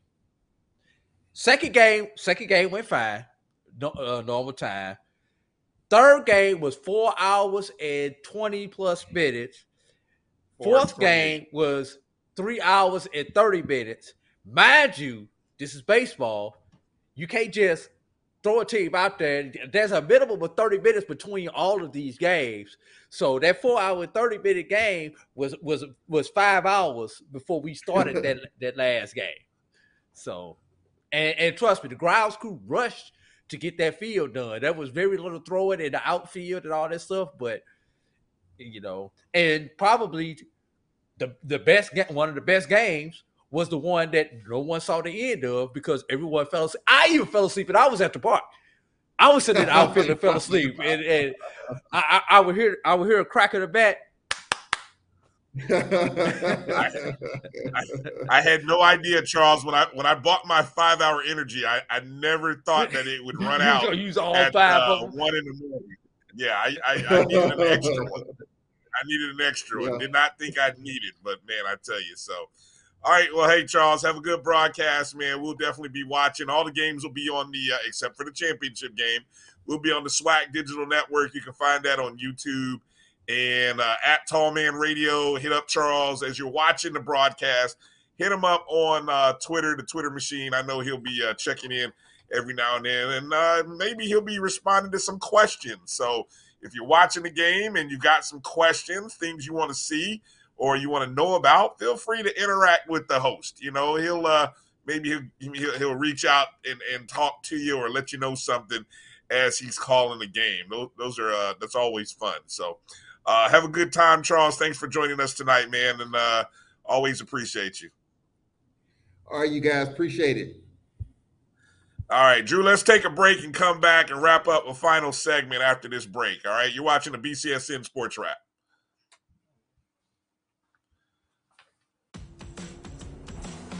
Don't worry, Ma. We'll be there soon. All right. Is this the one? Well, let's say I found the one who takes me to another level. Always stays calm under pressure. Most importantly, the one that helps me discover the coolest places. This sounds wonderful. Come outside, I'll introduce you. They're here. Definitely the one. Introducing the all-new Nissan Frontier. Supermarket sushi, really? No. Wait, Troy, you work here? I'm never not working. Like Head & Shoulders Scalp Shield technology, up to 100% dandruff protection, even between washes. Never not working, huh? Oh, Troy, you're such a good teacher. Yeah, I know. Never not working. Never not working.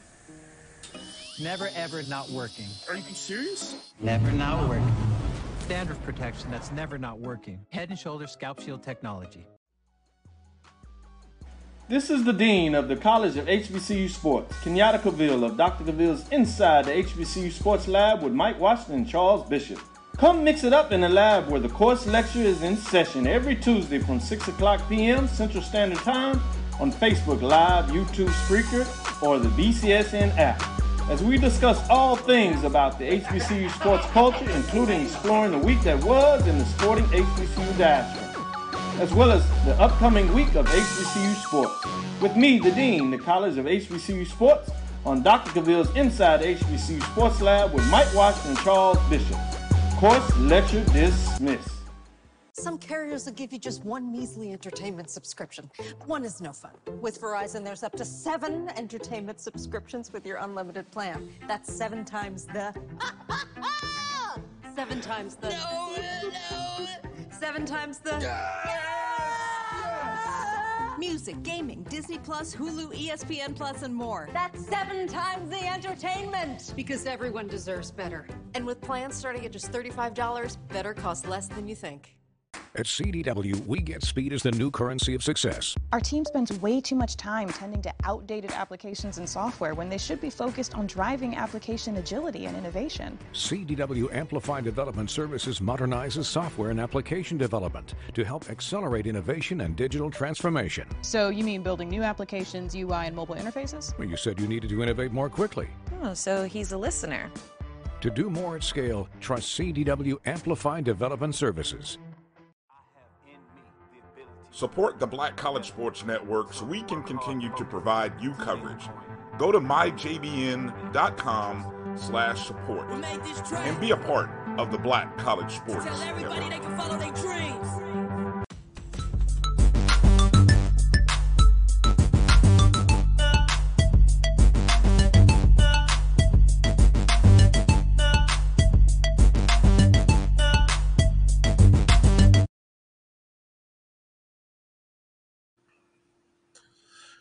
All right, thanks for joining us here on the BCSN Sports Wrap. Brian and AD, give a shout out again to our good friend Charles Edmond. Again, all of the SWAC baseball tournament games are on the SWAC Digital Network, which you can find on YouTube. And then, of course, the championship game scheduled for Sunday, noon, Memorial Weekend, the 29th. It'll be interesting. The matchups, again, as we talked about, it'll be real interesting to see how they break down. Day one should be a fascinating day of baseball on Wednesday. And notice, Drew, I noticed the time frames, the times, there's not much carryover. I mean, they've got a 3-hour window, 9, 12, 3, and 6. I always wonder, as offensive as these teams are, as offensively loaded as these teams are, man, if you get some games that go 3 hours and 30 minutes, that last game won't start until 8. I don't know, 8. Do they have field turf out there at Regions Field, or are they playing on grass? I've never been there, but I do believe it's natural grass. I believe most of the minor league parks are natural grass out there. And like you say, Brian, will it be offensive or will it be offensive? Yeah, well said. Let's go over real quick. Let's go through the Black College Nine's top 10 poll, the latest from the large school division. Obviously, this is not final. It won't be final until probably after the SWAC tournament. Alabama State comes in number 1 overall. Texas Southern comes in at number 2. Interesting, because you know what? Texas Southern is, what are they, the 3 seed? No, they're the 4 seed in the tournament, but they are number 2 amongst the pollsters. A&M, Prairie View A&M comes in at number 3. Florida A&M comes in at 4. Delaware State, MEAC runner-up, comes in at number 5. Bethune-Cookman out of the SWAC comes in at 6. Jackson State, 7. Grambling, 8. Coppin State, MEAC champions, 9. And Southern, who is the SWAC West Division winners, comes in at 10. What do you make of such a disparity between standings, rankings, and the pollsters, Drew, on the Black College Nine? We're pollsters, but when you look at how everyone else is voting, what are your thoughts on the disparity or the differences there in the rankings? What surprises you?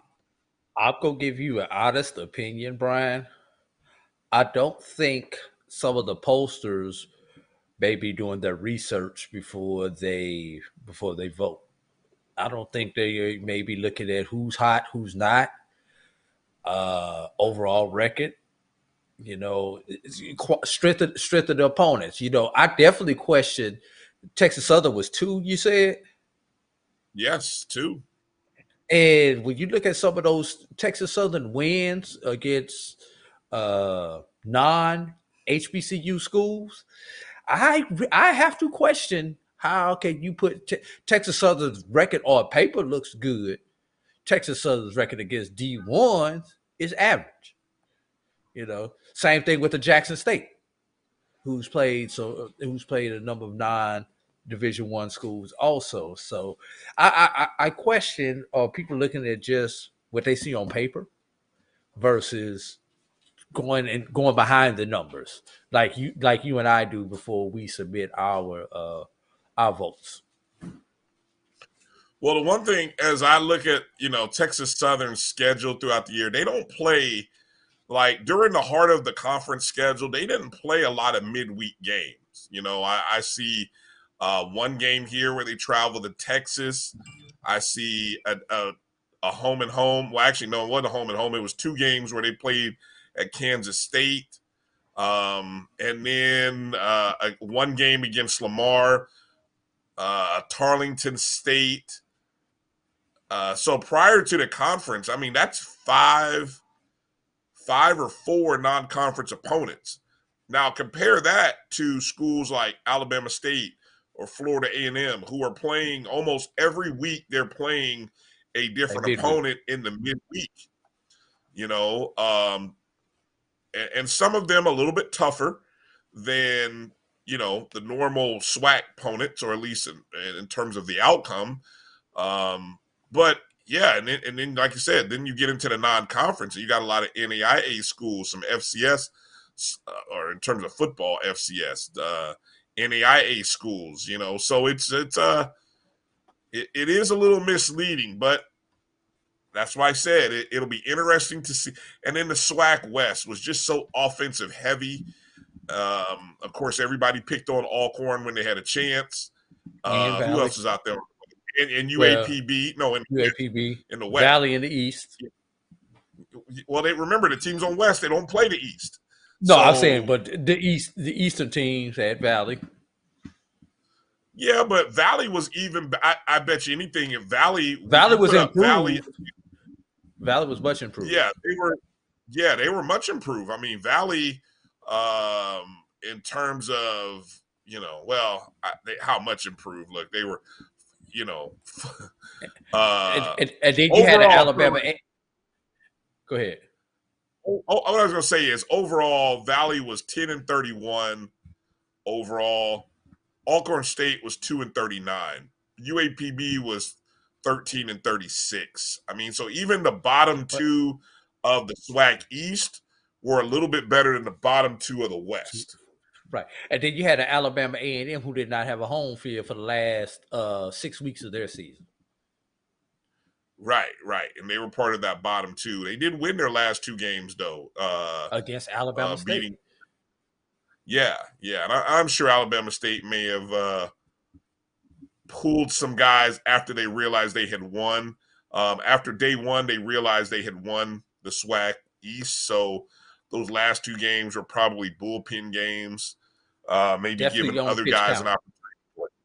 Yeah, definitely. You're not playing your best guys long innings anyway in those contests. But it'll be fascinating to watch and then see how it unfolds. And the MEAC, so you were at the MEAC championship game, a game that seemed to go on forever, Drew. Plural. Well, what was the official time on that game? Did you catch that? What was it? It was 4. Give me a second. I'll pull it up. It was. I know the if game was over 4. The other game was like 2:36 or 2:46. The first championship game was real short.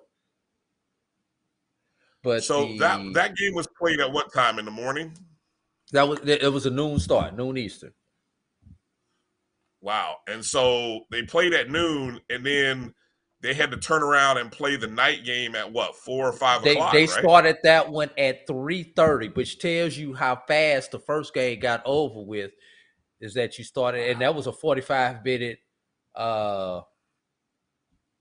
that was 45 minutes between game 1 and game 2.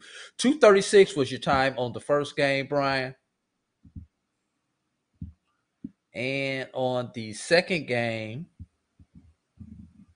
And that was 4-3. The game that would never end. Time was 4:26. Started at 3:35 p.m.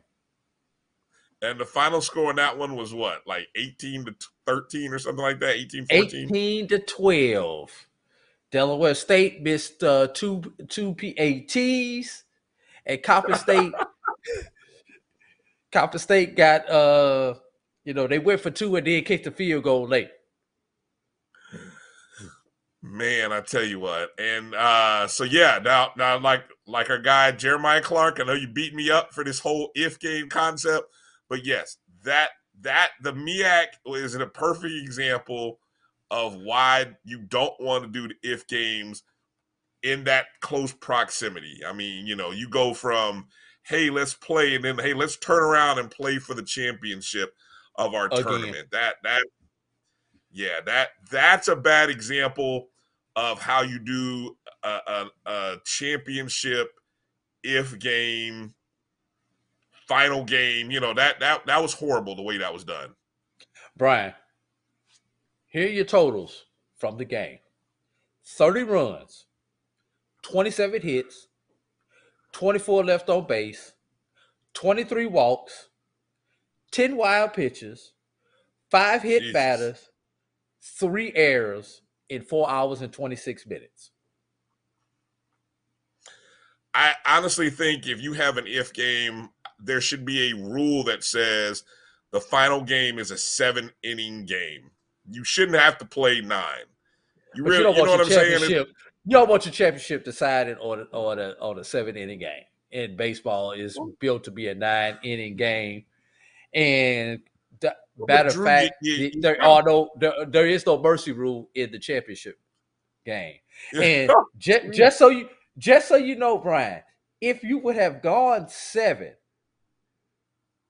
Delaware State is your winner after 7 with a score of 11-8. Look, again, I know we got to be smart enough to be able to figure this out, people. There are people in faraway places in other countries that can figure this kind of stuff out. And that game, you know what? That game was not on, it was on HBCU Go, so it wasn't on ESPN. Right. It was being streamed on the MEAC digital network. So HBCU Go. Right. The MEAC could have shelled up and put those teams in a hotel another night and said, hey, we're going to play this game, this championship final game tomorrow. Or do like what we suggested. I mean, but anyway, look, it's 4 teams. I mean, God, have mercy. It's 4 teams. You can figure out how to spread this thing out over 4 teams.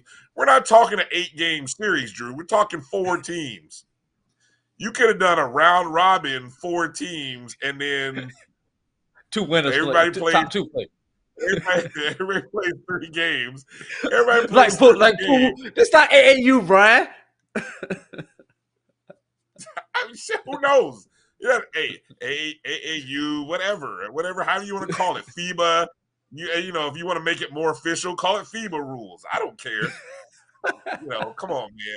There's got to be a better way to do this. Got to be a better way, people. Got to be a better way. And God bless the MEAC. I did have a chance to talk to Commissioner Steele while I was out there, and we talked for probably about 10 minutes or so. So she's got some great ideas. Join MEAC Nation. I did join MEAC Nation while I was out there also, Brian. So did you really? She got me while I was there. She showed me the fancy shirt and asked me where's my contribution at, and I was like, "Here, do you take calls?" So, I couldn't walk away. She got me. I should have never started that conversation. Yeah. But hey, look, you're like, where did you go to school? Oh, I went to FAMU. Oh, well, look, you got to go ahead and buy this shirt. Oh, gotcha. Exactly. Gotcha. Exactly. Here, scan this QR code, type in your information. They had it set up perfectly. How much was the cost again? There's a 50, I think there's a 50, 100, and there was one above that one also. I forgot what it was. Obviously, you get a few more perks with the more money that you contribute. So I did make my contribution to the to BAC Nation. Wow. Okay. Good for you. Good for you. Hey, look, one of the hot topics here, obviously, was as we think about what happened in the past week of May. More recently, over the past week, it was the comments made by Nick Saban to some Alabama. Birmingham. Uh-oh. You all right there, Drew? I'm all right, my brother. Nick Saban with his comments to the Alabama business boosters, whoever they were that he was speaking to, where he managed to get outside of himself. That's the best way I can put it. And, talk disparagingly about Texas A&M, as well as mention Jackson State. So the instant reaction, obviously you heard how Jimbo Fisher responded. I think Deion Sanders' only response was, let's have it out in public. I don't know if anything else has come from that. I doubt it will. Do you think there's any chance in the world Nick Saban does anything publicly, maybe on the set of their next Aflac commercial? That's where I'm going to say it happens. On the set of their next Aflac commercial, maybe they'll do a live stream from there. How about that? But do you really see any kind of public statement with Saban and Deion? I get what Coach Prime is trying to do, and good for him for doing that. But I don't think that's going to happen. Do you? Nick Saban is God in Alabama. There's Nick Saban. There's Nick Saban. Then there's Jesus. Yeah. Yeah, small G. But to a lot of people, that's the hierarchy in the state of Alabama. I'm not telling you what I'm thinking. I'm telling you what I know because I lived in the state of Alabama. But Nick Saban, to an Alabama Crimson Tide fan, does not need to apologize because what he's done is working for him. Now, how do I feel about this? This is kind of like the guy who talks about the other guy who's cheating on his wife while he's got a side piece over here. That's what this kind of seems like to me, Brian. So, and then did you see the comments from my coach, Reginald Ruffin at Tuskegee University? Yeah, that's real interesting. And he called Nick out on if you really want to talk about NIL and HBCUs and helping HBCUs out, here's a way to do it for the ones that are here in the state, because there are 2 Division I HBCUs within the state of Alabama, 2 additional Division II HBCUs in the state of Alabama that play football. Yeah, Ruffin wrote that on his Facebook page back on the 20th. And I love the way he worded it. I mean, he basically said, hey, Nick Saban can walk into his AD's office at any point and say, we need to play an FCS HBCU school. Alabama State, Alabama A&M, they're right there. But I love the fact that, he said I want to see if you got the one line that raised my eyebrows. Well, and I'm reading out of Steve Gaither's article here on HBCU Game Day from earlier today. He said, "BTW, you're not going to leave Tuskegee out of it because we are going D1." And yes, I said it. I'm like, huh? That what? was the one line that. Right. So Ruffin apparently outlined a plan that would see Alabama pay $1.5 million to the state's FCS HBCUs on a rotating basis as a starting point. And he says, quote, now the AD for the University of Alabama and the head football coach, Nick Saban, will be the best advocate for all FCS HBCUs in this state.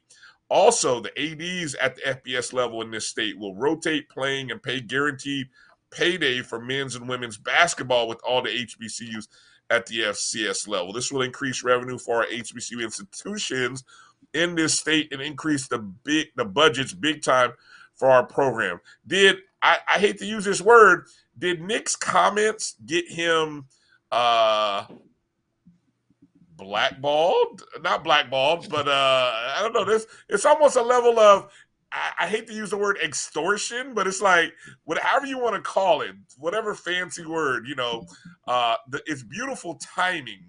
Maybe I'm being harsh by saying blackballed or blackmailed, rather.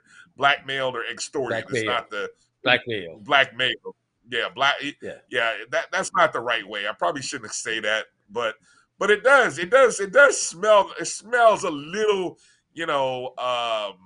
blackmail-ish. A little bit thank you, blackmail-ish. I'm good to put the ish on the end of a word. Yes, there you go. For him to put that out there, but man, Drew, I didn't know Tuskegee's plans were rolling like that. What are your thoughts when you hear and read this, and what's the take or what's the view from Tuskegee University fans and alums as they hear this? Let me back up a second before I get into that, Brian. The other school in the state of Alabama, Auburn University, has played Alabama A&M and Alabama State on a rotating basis, and has even played them in basketball. And yes, Auburn has even played Tuskegee in basketball, both on the men's and the women's side. So Auburn has done what they are supposed to do as far as that, and helping out their brethren there within the state. And Auburn and University of Alabama are both state institutions. They are state schools. So this could be mandated by the governor or by a member of the legislature. Just like some in some other states, they mandate certain things with their universities. But you got 4 of those 5 schools that he mentioned are state schools. And Tuskegee is a state-related school getting a 70% allotment from the state, whereas Auburn, Alabama, Alabama State, Alabama A&M get 100%, where other private schools only get a 50%, such as a Miles College. Now that I've thrown that out, Tuskegee got a long way to go with facilities. Until Tuskegee gets on its capital campaign and improves its facilities, don't even talk about going D1. Until Tuskegee gets on gets his boosters to give the money to the athletic department to fully fund all of the sports, don't even talk to me about D1. I'm going to leave it right there. I don't need to comment any further than that. Great vision. But I've seen the strategic plan. It's out there, but I'll just put it to you like this. The plan for the athletic department had Willie Slater's name on it.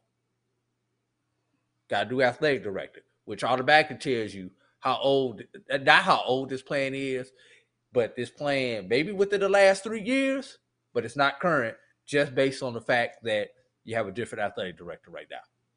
Well, but the old approach wasn't working. The not talking about it and being quiet, reserved, the nature of Coach Slater, Coach Ruffin is 180 of that. So correct.